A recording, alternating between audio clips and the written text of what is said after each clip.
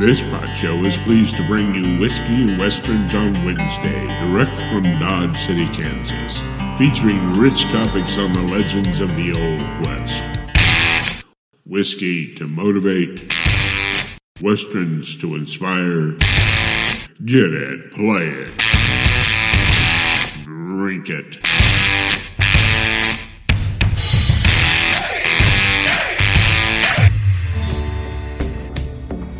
Hello, my name is Mike King, and we would like to welcome you to Whiskey and Westerns on Wednesday.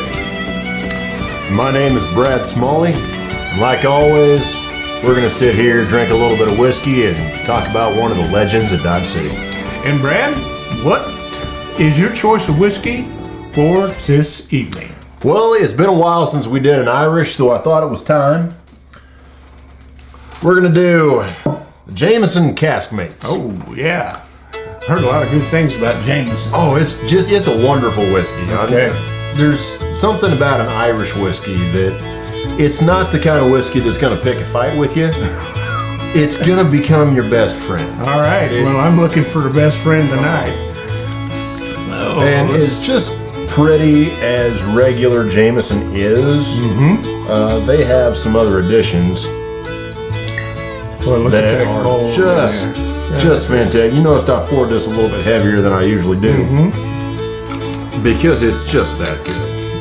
Now the Caskmates, what this is, it's standard Jameson. Again, 40%. But there was a local brewer there in Cork, Ireland, Franciscan Well Brewery. Okay. And one of the brewers there went to Jameson and said, let's get together and let's make something awesome. So what they did is they borrowed casks from Jameson to age their stout beer in. Gotcha. And then in return, they gave those barrels back to Jameson, who then aged another run of whiskey in those whiskey, then stout, then whiskey barrels again. So they picked up a lot of that stout beer flavor. And the whiskey in result, it's quite a bit darker than regular Jameson. It's got that stout coloring from these heavily aged barrels. And it's, I've never been able to decide if it's like drinking a whiskey with beer or like drinking a beer with whiskey. Either way, it's just delightful. It's got that standard Jameson on the nose, a little bit of caramel there. Sweet, yeah. A little kind of floral. But you're really getting a lot of that oak as well. That oak and the caramel vanilla from the stout, a little bit of coffee. Any vanilla or chocolate in there? Now I get chocolate on the taste, but I've never really got chocolate on the nose. That. It is. That's smooth. Oh, it's just very smooth. Creamy and everything that's great about your Jameson Irish whiskey or Irish whiskey in general, plus a good stout beer, which it's really sweet. For me, there's nothing better. It's very sweet. Sweet, creamy. This is an all-day sipper. I would agree. Don't mix this with anything. Don't put any ice in it. Just drink it? Well, it's 40%. You water this down and it's just going to disappear, even with that stout to back it up. But it's just a wonderful whiskey. What would you say on your rating for this one, Brad? I'd give that a 4.5. 4.5. Okay, so... Which for as much as I like Irish whiskey, that's still a pretty high rating for me. I agree. Because, again, most of the time when I drink whiskey, I want something that's going to challenge me a little bit. So if you can kind of give us some background about the legend that we'll be talking about tonight. Well, we should probably first mention her name. We're talking about the wonderful, talented one and only Miss Dora Hand. That is correct. Which is today how most people know her. Her stage name that she performed under was Fanny Keenan, which Much better than the name she was born under, which I believe was May? Isidore Addie May. May, right. Isidore Isidore Addie May. Not the most stage sounding of names. I'm a lot more inclined to go see a Fanny Canaan than an Isidore. Right. And she was very talented at a young age. Evidently, she had a wonderful gift for music from her earliest years. Right. Her parents saw this, and they enrolled her in musical education. She went quite far, wound up going to Europe to finish her education. Germany, actually, wasn't it? Germany. Yeah, she toured with an operatic group in Germany. Came back to the United States, right. And by all accounts could have played any venue of her choosing. But like many entertainers of the day, they saw the need, the pressing need that was very well advertised back east. Many venues west of the Mississippi were begging for entertainment. Flyers all over the east, Boston, New York, places like this where they knew, Chicago, where they knew some of these entertainers were, please come out to the west.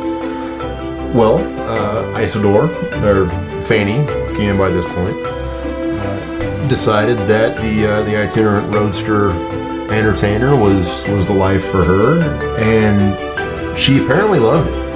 And she ended up in Kansas City. She did.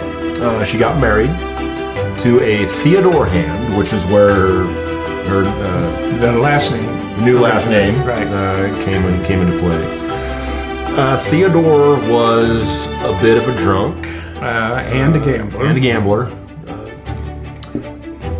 And you could call him a card. And a captain in the military. He was. And traveled a lot. Quite a bit. And left her at home by herself. Well, not uncommon at that point, especially for military wives are sadly used to being on their own. And Dora had her own life. She was but entertaining. She quit this life of entertainment during this time of marriage. She tried to be a wife. And stayed home wife. Which I have only ever understood, I guess just, this is probably me projecting on Dora, which sadly, when it comes to the Dora Hand story, there's a lot of that. Yeah. We do sort of have to fill in a lot of the gaps. Because there's holes in there that we just don't know. Exactly. What we do know is that married life grated on her. Either the separation or knowing that she could be fully independent without him. She'd had a successful career already. She'd go back to it at any moment.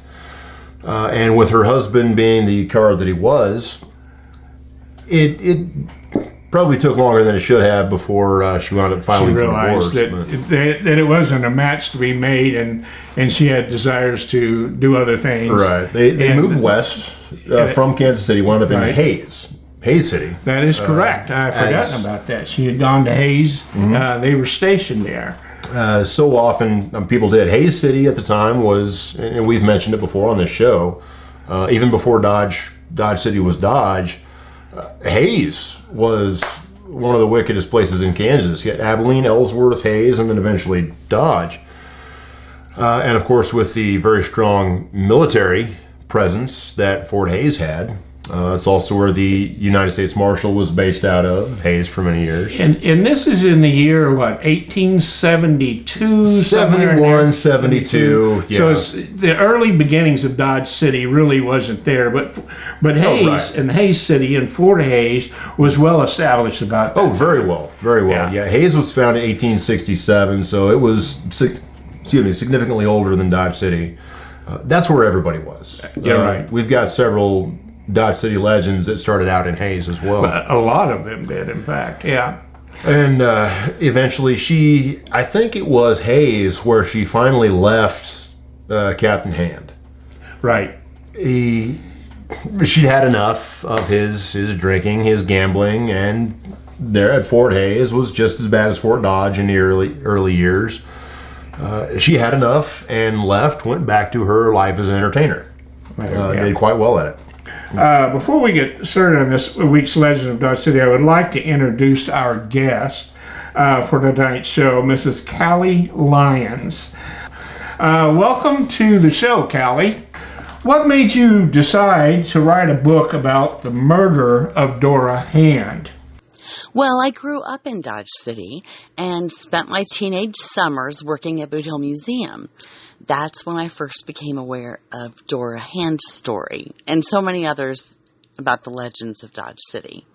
All these years later, I wanted to tell the story from a different perspective.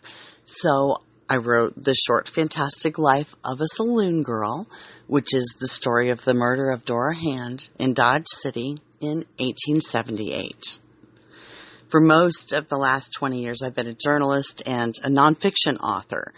This is my first foray into the world of historical fiction. But of course, the newspaper articles of the day helped me to piece this story together. As you know, Dora was accidentally killed as she slept. The shooter intended the bullet for somebody else. A legendary posse was convened to pursue the killer. This posse included no less than Bat Masterson, Wyatt Earp, Charlie Bassett, Bill Tillman, and Bill Duffy.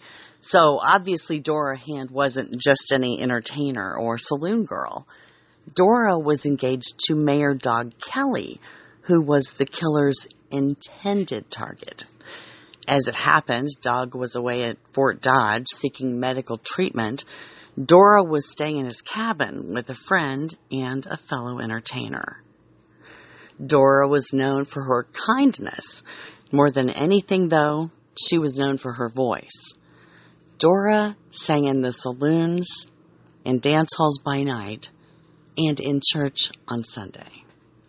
This lovely creature was poised to become the First Lady of Dodge when her life was ended by a bullet from the gun of Spike Kennedy, a young Texas cowboy whose father was a cattle baron. This is obviously a work of fiction, but how close do you think you came to what really happened to Dora? It's pretty close. The book is based on real events, and all of the major players are real Dodge City legends. However, I've had some fun with the story. People from Dodge City, and especially those who worked at Boot Hill Museum in the 80s, will notice a few Easter eggs scattered throughout the book. In this telling of the story, you'll find an emphasis on the women who were there and the way they lived. Not just Dora, but Maddie and Bessie Earp, and especially Kate Holliday. Or that's the name she was going by in Dodge in 1878. I think the woman we call Big Nose Kate is my favorite character of the bunch. Not only was she Doc Holliday's companion for a period of time, she was a serious match for him intellectually. This fascinates me. All of these women are really very interesting in their own right. There are so many stories about the men, but their women were amazing characters with stories of their own to tell.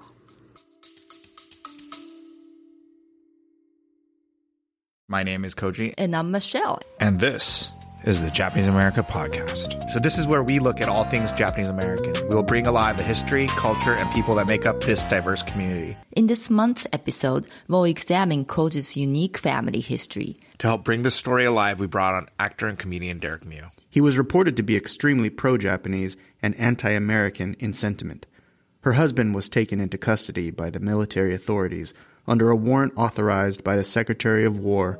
Who was this enemy of the United States? He was my grandfather on my dad's side. To hear more stories about Japanese America, you can listen to this podcast anywhere you normally download your podcast. Well, what do you see as next in your ventures as a writer of fiction of the life of the Saloon Girls? This book is the first in a series of saloon girl westerns, as I like to call them. Western tales told from a woman's perspective, more specifically, from a saloon girl's perspective. The next book is about Fanny Garretson, who, as it turns out, is the survivor in the story of Dora Hand. Fanny was the girl in the other bed in Dog's cabin on the night Dora was murdered. This woman was scandalous, as you'll see. You can find this book on Amazon or by following my author page at CallieJLyons.com. Thank you for letting me join you. Now, when Dora Hand arrived in Dodge City, Brad, she was with her good friend and housekeeper, Fanny Garrison. What was Dodge City like in 1878? In 1878, you were approaching the high water mark of the cattle trade. Dodge was very much at its peak. 1878 was an incredible year. We could do a podcast every day for a month just talking about the year 1878, right, and everything that happened. Dora arrived in Dodge City the fall of that year, which was kind of the start of the entertainment season. The cattle drives were starting to wind down. The city is still full to capacity. And there's just money is flowing like whiskey and water. So what entertainment establishments were available for the cowboys to visit, and where she might have been a part of? Well, the two big ones, you could argue that many of the saloons had stages in them and were entertainment venues in their own right, including the dance halls and such. But the two big theaters were the Comique, and then Hambell's Varieties Theater, right, which was a wonderful venue. And even as much as everyone liked Hambell, it couldn't keep up with the Comique. The Comique was the place to go. It was the place to be seen.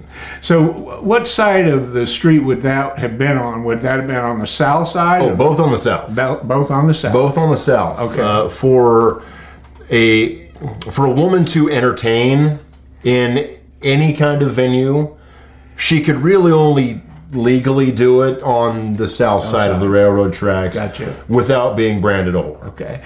And so, there really, that I have not found is that there's really no photographs of the Comique Theater that I know of. Maybe there does exist some, but I don't know of any. We have some very good descriptions of it, as far as it was a two-story building. There were rooms on the second story. Eddie Foy, in his biography, gave some very good descriptions of the Comique. But as far as photographs, I don't think that there are any. Now, there is a good photograph of Hambell's Variety. Of the varieties, you can see in several photographs, right. Yes. And there's one picture where the Comique would have stood, it just out of frame. Yeah. Just out of frame, but if there is a photograph, I haven't been able to find it. We haven't seen it either, but anyway, so at the Comique, what kind of entertainment would be going on there? Oh, they had the best. Comedy, song and dance, singing, opera, magic shows. Jugglers? Jugglers. For a couple of years, Eddie Foy and his partner Jimmy Thompson were the headliners of the show. And again, Mike, have you ever read Eddie Foy's biography? No, I have not. Get a hold of that. There are just some delightful descriptions of his first impressions in Dodge City. But Foy, Thompson were just the darlings of Dodge City. Doc Holliday is known to hardly ever miss a performance when Foy and Thompson were playing. Dora Hand was engaged there for the fall of 1878, as was another, at the time, apparently very well-known actress. Hattie something? Yes, Hattie. And all I can think of is Hattie McDaniel, but that wasn't her. Yeah. But you're right. Hattie was a famous actress. Mm-hmm. Now these shows went on all night long. All night long. And so they had. Oh, Dodge's business hours were 7 p.m. to 7 a.m. Right. That's when the saloons closed. And so they had entertainers lined up all evening. All night long. And then during the daytime, then of course the entertainers would rest and then come back at night and entertain. Now, there were some things that happened during the time that Dora Hand was in Dodge City in 1878, and it dealt with two prominent figures. One of them was Dog Kelly, which was the mayor, the city mayor, and another guy by the name of, his nickname was Spike Kennedy. And he was, and we talked about him on our last show about how he got into a squabble with Print Olive. Right. But he's in Dodge City at the time. He really adores Dora. In fact, he has this image of her. Who didn't? And of this image that he's gonna walk into the Kamik, and he is going to take her away, marry her, and take her back to the ranch because he was his father was a very rich and prominent rancher. Incredibly wealthy, yes. Right. Kennedy, one end, by the way, not the two like the Boston Kennedys. But Mifflin Kennedy, his father, was partners with Richard King of the King Ranch. Yeah, King Ranch, right, in Texas. South Texas, King County, Kingsville. One of the biggest cattle operations in the state. Incredibly wealthy, financially powerful. They could throw their weight around, often did. And brought a lot of cattle to Dodge City. So yes. They were treated very well. Oh, yes. When they arrived. Oh, yes. Their money bought them the prestige, as it does today. That's true. And earlier you said two prominent figures. I would argue that a little bit. You had one prominent figure, as in Dog Kelly, and one spoiled brat jerk. Okay. Well, if we want to coin Kennedy as a spoiled brat jerk, I would have to agree with you. And his entire history, that's what he was. Yeah. We talked about the altercation with Print Olive. Right. It's a wonder that his mouth and his temper and his actions didn't get him killed before he did. Now, he also brought a lot of guns with him. He did. He'd been arrested in Dodge City a couple of times earlier in the year. Once by James Earp. Right. James arrested him, which we actually didn't know for many years. That story had always that he was arrested by at least one of the Earp brothers that we knew. But recently, 7-8 years ago now, a missing piece of the Dodge City police docket, which had been stolen at some point in the past, was recovered. And we now have a lot of the documentation for arrests and such, and lawmen and events that had always been apocryphal at this point. But we now have documentation that they weren't. He was arrested by James Earp, Wyatt's older brother. Now, Kennedy and Dog Kelly already had a beef going between the two of them. They did. And then Dog Kelly started admiring Dora Hand because he really admired her, and so did Kennedy. Mm-hmm. But there was already a wedge between them. The two just butt heads. Yeah. After that, at the drop of a hat. So one night, it just became a permanent grudge between the two. So one night, Kennedy is moving in on Dora Hand. Oh, he's in love with her. And Dog Kelly is in the same saloon. Mm-hmm.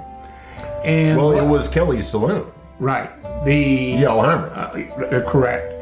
And so he goes in, he's going to make his move, and what happens? Well, Kelly was, I don't know that Kelly was necessarily in love with Dora, at least no more so than anyone was. Okay. But he was the protective sort. Kelly, for all of his boisterousness and his dedication to keeping Dodge City open and wild and woolly, he was also a very generous, kind man. He was known to, if you went broke in his saloon, he'd give you a few dollars, tide you over for the night, get you a bath, shave, place to sleep, whatever's left, come back the next night and spend that here. Right. That's the kind of guy he was. Right.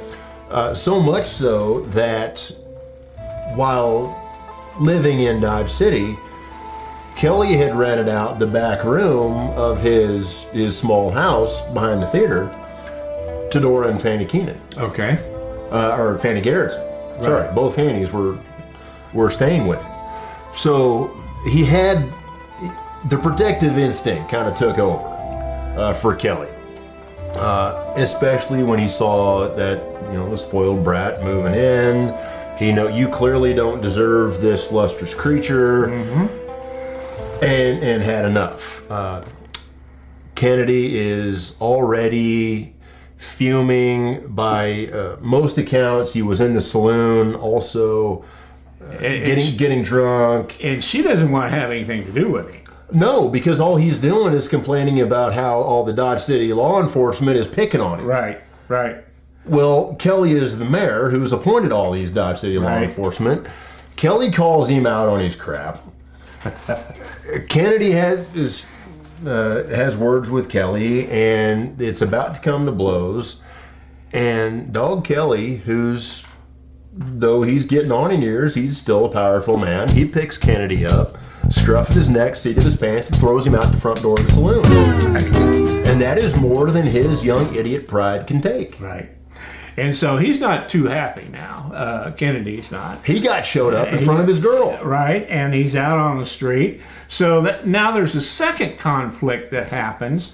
What in the legend is that Kennedy kind of stakes out Dog Kelly and actually goes to his house, knocks on his door, gets Kelly out of the bed, and they have a confrontation right there at the front door. Tell us a little bit about that confrontation and what happened there. Well, he made it known, and he had already made it known across town that he was out to get Kelly. I mean, there was his pride was wounded. Don't you know who my daddy is? And he finally told Kelly the same thing. He said, "You're in for it, and I'm going to get you." Kelly was having none of it. He dismissed it. And that dismissal just sent Kennedy into a rage. And the legend goes that while he's at the front door, he's looking through the house and he sees the bedroom, Kelly's bedroom. It's only 2 bedrooms, yeah. And he then begins to plot how he is going to take care of Kelly. So then there's a time in there where it said that he left Dodge City and he went back to Kansas City. Went to Kansas City and bought a racehorse. And so now everything's all set up. He's got the racehorse. He's put it in the stables. It's October. And all of these incidences happened somewhere in September. So he leaves Dodge City, goes and gets a racehorse, brings it back to the stables, and his plot is now played out. So what happens next? A Little Bit de Todo is a podcast about a little bit of everything for curious minds of all ages. I'm Christina, and you can tune in every weekday to learn about things like Cinco de Mayo, Chihuahuas, and volcanoes in Latin America. Episodes are bite-sized, 10 minutes long or less, and always Latin American related. Subscribe and follow A Little Bit de Todo podcast wherever you listen to podcasts. It's October the 3rd. The night of October the 3rd. He gets a hold of a bottle of Jameson Caskmates. And why don't you pour me a little bit more of that, Wolf? Okay. And he's had too much Jameson. He starts to brag. Okay. He's got his liquid courage all built up. Again, he starts spouting off about how Kelly's going to pay, Dodge City Law is going to pay. How dare you? I've had enough of this. And people are hearing this. He's bragging about it. He's bragging loudly because in his mind, no one can touch him. Right. They've never been able to so far. Any trouble that he's ever gotten in, he either got lucky and got out of it, or daddy's money has paid him off. He's always got it now of every scrape he's been in. Right. And there's no reason for him to believe that he won't get away with murder in this instance. Right. when he finally got himself worked up enough,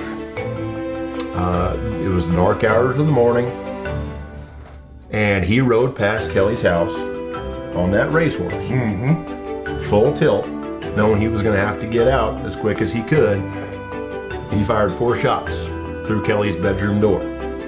Yeah. After, as you say, he'd staked the house. And so he's thinking he is shooting. He's intending to shoot Kelly in his bed, in his sleep, cold-blooded murder, and ride off into the night. Right. But instead, what he did not know is that the evening before, Kelly was suffering from some sort of intestinal malady, stomach issue, we don't really know. But Kelly did not get along with the doctor in Dodge City.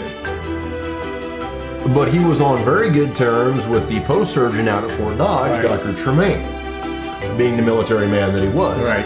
So he went out to Fort Dodge to see Dr. Tremaine, spent the night there. Now, Dora and Fanny Right. King, Dora Hand and Fanny Garrison, who had been sharing a bed in the back room of Kelly's house, took the opportunity. Dog may have offered it himself. Why don't you move up, take my bed? right, while I'm gone, I Dora- won't be here. Please make Dora, yourself at home. You sleep in my bed, and Fanny Garrison remains in the bed in the back room. Dora Hand is sleeping in Kelly's bed. right. Kennedy didn't know that.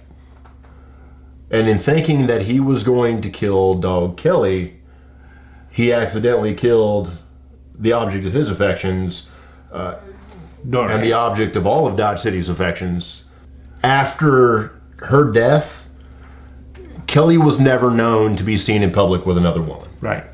And whether he was really in love with her or not, certainly her death hit him very hard. But it hit all of Dodge City hard. Yeah. It was a dark day. The Queen of the Fairy Bells. Yeah. Dodge City loved because Dora Hand. she not only did things, was a wonderful singer and entertainer, and the Cowboys loved to watch her, but she would do things for the community as well. She was very community-minded. She would do things in the church on Sundays. She would sing in church. She apparently, with the money that she earned playing at the Comique, she was also, by the way, performing in Handbell's Varieties for nothing. Right. Just a charity benefit performance. That's right. The kind of woman that she was. She donated an organ to the Union Church Right. in Dodge City. So there was a lot we of don't things. know. A lot Yeah, of things that happened. Now, so Dodge City really takes her death hard. Oh, absolutely. But still, after the event, they really don't know. There's still a big mystery about who really did the shooting, because nobody was there to see it. Both ladies were asleep when the shots rang through the house. Fanny woke up in bed screaming. And Dora was, by all accounts, killed instantly. Right. Bat Masterson, who was then county sheriff. We don't give some of these lawmen at the time credit for their investigative skills that they had. Right. We really don't, and this is the perfect opportunity to talk about that. Sheriff Bat Masterson conducted the investigation. He read the bullet holes, the forensic evidence. You said it perfectly. Figured out where the shots had gone, what of them went into the wall. The bullet that killed Dora, it had bounced off, ricocheted off the bed frame, and went in kind of under Dora's arm and punctured her heart, killed her instantly. Right. She never even woke up. But after the shots, yes, Fanny Garrison woke up screaming. It was still early enough in the night that the law was still out on patrol. I think it was Jim Masterson and Neil Brown, if I remember correctly, who were the first on the scene. Right. Wyatt Earp, also very early on scene. And they again did the investigation with the forensic evidence. Witnesses started to come out. That Kennedy had been spending all night drinking, talking about how he was going to kill Kelly. Everybody knew about the racehorse. And they wanted to know where he was at the time of the shooting. Mm-hmm. But I think the key in the investigation was when they found out that horse was gone. Right. And when the guy who had put the horse up in the stables had come out and told them that when the horse was taken out of the stables, that really kind of put a focus on Kennedy, plus other evidence that they were gathering during the time. Oh yeah, there was really no doubt. So I guess at this point in time, you have one of the most famous posses. The Intrepid Posse, as they've come to be known. Right. Mm-hmm. Gathered together, and this is how many hours later do they actually saddle up their horses and take off after Kennedy? Not long. Say this was the dark hours of the morning already. About when 4 the p.m. murder had happened. A.M. A.M., that's right, 4 a.m. By sunrise, they're about ready to ride out. And some stories talk about how, because of how significant Dora was, what a special person she was, they sent out the big guns on this posse. Well, what I think that fails to take into account is the only lawmen that we had in Dodge City at the time were the big guns. Right. They were all wearing a badge at the same time. Exactly. So it doesn't matter what posse you sent out in October of 1878, they were going to be the legends of the American West. That's right. You had City Marshal Charlie Bassett, you had Assistant Marshal Wyatt Earp, you had County Sheriff Bat Masterson, you had Bill Tillman, you had William Duffy, Neil Brown. These are the guys. Right. And so they actually tracked him down. They did. They rode out after him. They kind of figured out where he would ride, and tracked him down, and there was an altercation when they caught up with him. And what happened there? Well, they saw him, and it was kind of a stroke of luck that they caught up with him, because they lost his trail for a time. There was a serious rainstorm that happened that day. Just about wiped out the trail. That kind of rainstorm that only the Great Plains can have. Right. Out of nowhere, destructive, comes in sheets and wipes out everything. Kennedy was, trying to mislead them. He took off kind of at an angle and then backtrack. Whereas our Intrepid Posse was smart enough to realize that eventually this is where he was going to wind up, and they just made a beeline straight for him. They were up on a rise, they saw him down at a distance. Bat Masterson took a shot at him and knocked him off his horse, shot him through the shoulder. Right. Knocked him off his horse, which allowed them to go catch up with him. And I love the dialogue that takes place. Yes, at this when they catch up. Really important to what the trial and everything else after this. Absolutely. And what Kennedy says to Bat, and Bat what Kennedy is lying on the ground. His shoulder is just shattered down to his elbow, apparently. And the first thing he asks, as Bat Masterson is standing over him, said, basically, did I kill the son of a bitch? And when what Bat then informs him that Kelly is alive and well, you killed Dora Hand. Right. And Kennedy is he's distraught. He's crestfallen. He's wounded. That's the worst news that he could possibly hear, on top of being wounded. At least that's what is being said at that time. And he looked up at Bat Masterson and said, you should have killed me. Yeah. Why didn't you kill me? Why didn't you kill me? And Bat looks back down at him lying on the ground and said, I was doing the best I could. And Bat was a pretty good shot. He was a fantastic marksman. So they take him back. They bring him back to town. And this is the part that a lot of people really get upset about. They put him in the jail. They, of course, give him medical attention. Then they take and they try him. And what happens at the trial? Well, Daddy shows up. Yeah. Arrives in town. They've got Kennedy after, of course, he gets out of the doctor, and they've got his arm patched up as well as they can. He's holed up in the Dodge house. I can't remember. We know the room number, actually. I can't remember which room it was. And he's there for safekeeping, largely because just about everyone in Dodge wants this man dead. They want him, at least they want him gone. Right. And after, it was a couple of months later, actually, when Daddy finally does arrive, and there is a closed meeting in Sheriff Masterson's chambers. And there are rumors of how much money changed hands. We don't know for sure. A couple of different accounts. But what we do know is that young James Spike Kennedy was released on lack of evidence. Right. Yeah. Which, in a sense, is true.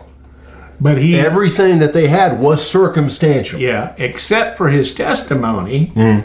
Why didn't you kill me when you had a chance? I didn't know that I was shot. And he had already said that he had murdered her by those statements. Right, but all you had was the word of the posse that had gone out. Right. So he was let free. He was let free. Well, that's our story for tonight. The tragic ending of Dora Hand and the dark day of Dodge City. If you are interested in reading more about this, you can read Callie Lyons' book on Dora Hand, and also Thunder Over the Prairie is another good book. That is a wonderful book by Chris Enns and Howard Kasanjian. Right, and I think they even tried to make a movie about Thunder Over the Prairie. Well, the Howard Kasanjian he's a producer. Actually, he's worked with George Lucas a lot. Right. Howard actually has the Ark of the Covenant in his house. Okay. From Raiders of the Lost Ark. And they had intended to turn that into a movie, but Hollywood politics being what they are, the original script they lost control of it, and it wound up becoming the movie Wyatt Earp's Revenge. Right. And I can't say that that's one of the highest rated movies that I've ever watched. That is recommended by absolutely no one. Right. I actually have the highest rated downvotes on Amazon. I should add that. I'm kind of proud of that. Yeah, it's pretty. It is even come close to telling the story the way it really unfolded. It's a cute movie. Right. Trace Adkins actually plays Mifflin Kennedy. Right. The guy who plays Doc Holliday, he's not really playing Doc Holliday. He's playing Val Kilmer playing Doc Holliday. It's a terrible movie. Yeah, and even the characters aren't matched up. It's about Wyatt Earp tracking down the murder of the woman that he loved. Right. It's just crap. Don't watch it. All right. Well, toast to Dora Hand and Whiskey and Westerns on Wednesday. This is the second Whiskey and Westerns that we've done this month. Yeah, we're on a roll. Yeah. So, Fanny Keenan, better known as Dora Hand. Well, that's it for now. Remember to check out our Wild West Podcast show on iTunes Podcast at wildwestpodcast.buzzsprout.com. If you'd like to view the video portion of our show, you can catch us on Facebook at www.facebook.com/wildwestpodcast or on our new YouTube channel at Whiskey and Westerns on Wednesday. Thank you for listening to our podcast. This podcast is licensed under a Creative Commons Attribute, non-commercial license. You can learn more about the legends of Dodge City by visiting our website at worldfamousgunfighters.weebly.com. And one more toast to take us down the road. Well, to Callie Lyons. Callie Lyons. our guest artist. Best wishes on your book, and may you have a long and fruitful writing career. Absolutely.